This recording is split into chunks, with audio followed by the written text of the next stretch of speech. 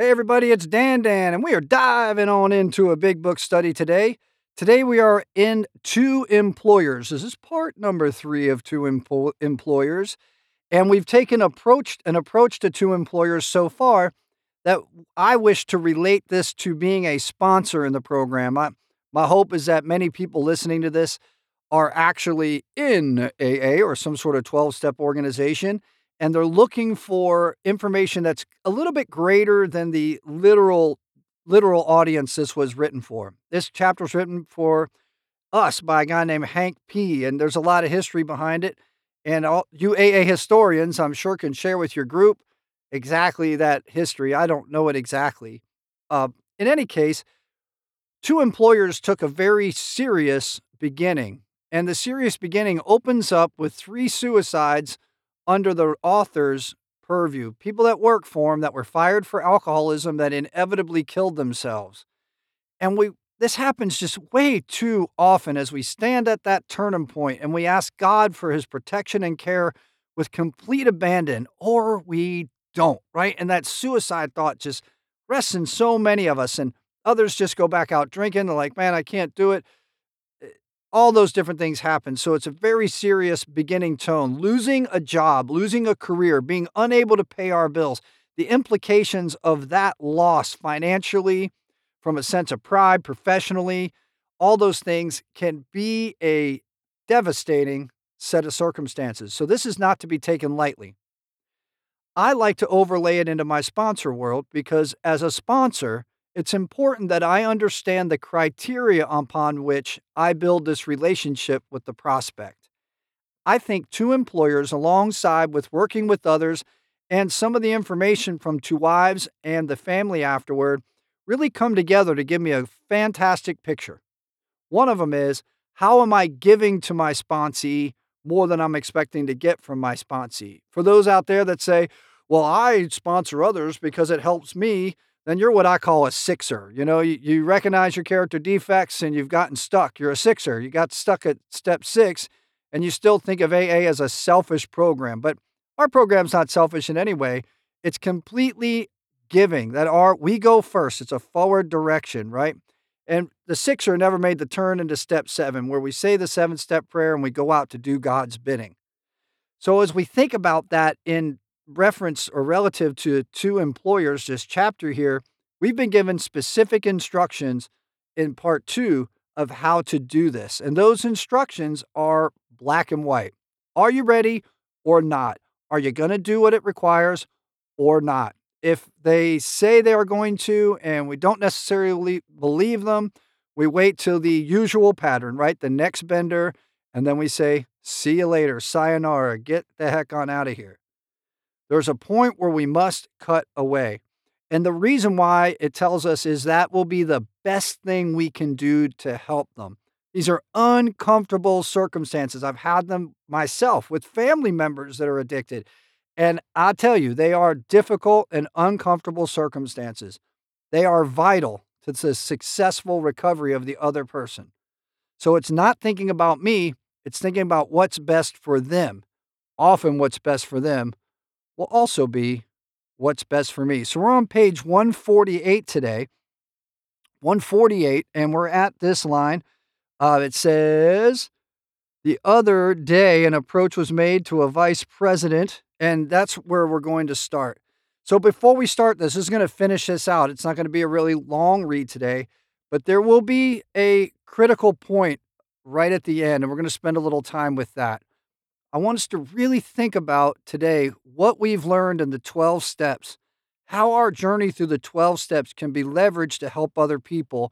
And my hope is that we can expand our application of this chapter to employers beyond the idea of the employer, beyond the idea of the sponsor-sponsee relationship, and into the world, that we can follow this course of events and help anybody in the world understand alcoholism better, deal with their alcoholic relationship better, if it's a son or a daughter, and move into a position so that we can be helpful to them when the time comes. In other words, when this alcoholic sticks their head up from their ugly life, somebody who knows what to do is standing by and waiting. And to be ready, we have to forgive and forget. We've got to let all the misgivings go. We can't go into it with a personal agenda or vendetta.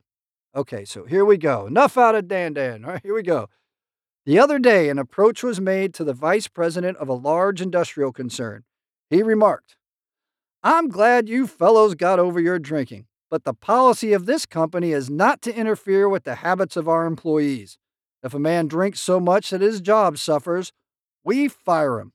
I don't see how you can be of any help to us, for, as you see, we don't have any alcoholic problem. This same company spends millions for research every year. Their cost of production is figured to a fine decimal point. They have recreational facilities. I think he's trying to show us that this is like, a major deal, right? So it's no little company down the road, national or international corporation style thing. There is company insurance. There is a real interest, both humanitarian and business, in the well being of employees. But alcoholism, well, they just don't believe they have it. Can you guys even imagine that in a big company? There's alcoholics everywhere. Perhaps this is a typical attitude. We, who have collectively seen a great deal of business life, at least from the alcoholic angle, had to smile at this gentleman's sincere opinion. He might be shocked if he knew how much alcoholism is costing his organization a year. That company may harbor many actual or potential alcoholics. We believe that managers of large enterprises often have little idea how prevalent this problem is. Even if you feel your organization has no alcoholic problem, it may pay to take another look down the line. You may make some interesting discoveries. So that's really true of like the religious community and other places. You'll run into this very attitude. I took a service position once where I went out and talked to these kind of places on behalf of our district. And wow, this is exactly what you found. Of course, this chapter refers to alcoholics, sick people, deranged men. Deranged means unable to think normally. What our friend, the vice president, had in mind was the habitual or whoopee drinker.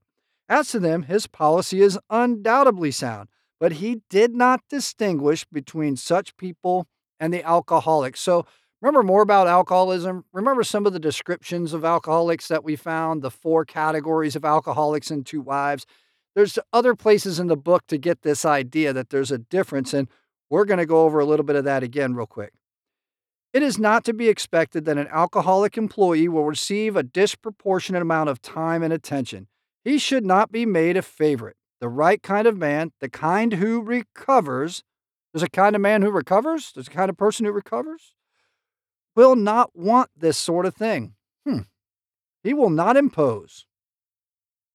Far from it. He will work like the devil and thank you to his dying day. Gratitude. Today I own a little company. There are 2 alcoholic employees who produce as much as 5 normal salesmen. But why not? They have a new attitude, and they have been saved from a living death. I have enjoyed every moment spent in getting them straightened out. So that right there concludes 2 employers. And right at the end there, right? They have a new attitude, and they have been saved from a living death. I have enjoyed every minute spent in getting them straightened out. Not all those minutes were good. And when we talk about our sponsor-sponsee relationship, and I want to bring this home right there, they aren't always good. Sometimes our sponsees commit suicide. Sometimes they overdose or they take other drugs with the alcohol and create debauchery or debilitate themselves in a permanent way. Sometimes they get behind the wheel of a car and flip their car over and kill their children. That has all happened in my time in recovery. I've known people to do those things, and that's just one little tiny dot on planet Earth. This stuff goes on all the time. It can be absolutely heartbreaking. I found myself one day in a meeting on a Sunday crying my eyes out over a sponsee. I didn't mean to. I said I wasn't gonna. But the fact is, this is a painful and difficult thing. And managing it the way that Hank provides here in 2 employers can be very difficult. There's another side of me, right? There's another side of me that doesn't want to do this. There's another side of me that says there is an easier, softer way. There's another side of me that says I'm not going to show them my path. I'm going to show them an easier path. There's another side of me that says my willingness to do anything to stay sober is also my willingness to do anything to keep you sober. And I simply can't do it. If I hang out, my sponsor tells me if I hang out with those type of people that don't want to go all the way with it, I'm the one who gets sick. And I think that's utterly true. But for the few that I've had the incredible opportunity to see recover, wow, what an experience that is. And I would absolutely agree with the statement that every moment spent in getting them straightened out was enjoyable. So, how do we do this? This is a really short part of the book, and I wanted to isolate it for this talk right here. As we get into this world of alcoholism, have we really worked the steps to the greatest ability that we have? Have we done our very best? If you're insecure about sponsorship, it may well be that you know you have not done your best. Another one of those philosophers says insecurity comes from not doing our best. And I believe that to be true. It's certainly true with me. And are we really invested into being of service to our fellow man? In other words, forgetting the things they do wrong with us and understanding they have an alcoholic mind. Are we willing to walk away from situations which seem dire, where you can't even imagine them going down lower? And even so, they still don't want the solution you have to offer. Are you willing to get into your church or your neighborhood, other places in your family, or your own place of work? Present this book and help other people understand the alcoholic condition. Are you willing? Remember step 3? The key is willingness. So let's talk today about that. Let's talk about the willingness to be of service to other alcoholics. Let's talk about our primary purpose: to carry this message to the alcoholic who still suffers. It's the very last thing in the steps. And there's a reason for that. That reason may well be because all the rest is necessary to be effective in doing it. How well are you doing with your application of the spiritual toolkit called the 12 Steps of AA? It's a broad topic, a challenging topic, and we're presented with it throughout the book. And as we go into the next chapter, which is a vision for you, it's going to be vital that we're able to answer the questions at the end of step 5, that we're going to be able to work our way through step 6 and put what I like to say, and put our character defects in God's trash can. So in step 7, we can go on to do his bidding. Are we doing those things? Or are we just enjoying the fellowship? Are we just taking up space and just coming around as a social event? Are we really running towards that newcomer?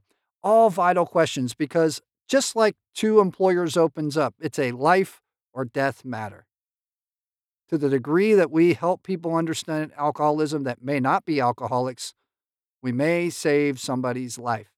And to the degree that we get out there and be willing to work with people without prejudice towards them, without anger and resentment, without holding them to their past regressions, which they are sure to have, and just go from here forward with a fresh start each time they show up, the better we are able to help them. In the most tragic part, are we willing to walk away from those that don't want the solution as we offer it?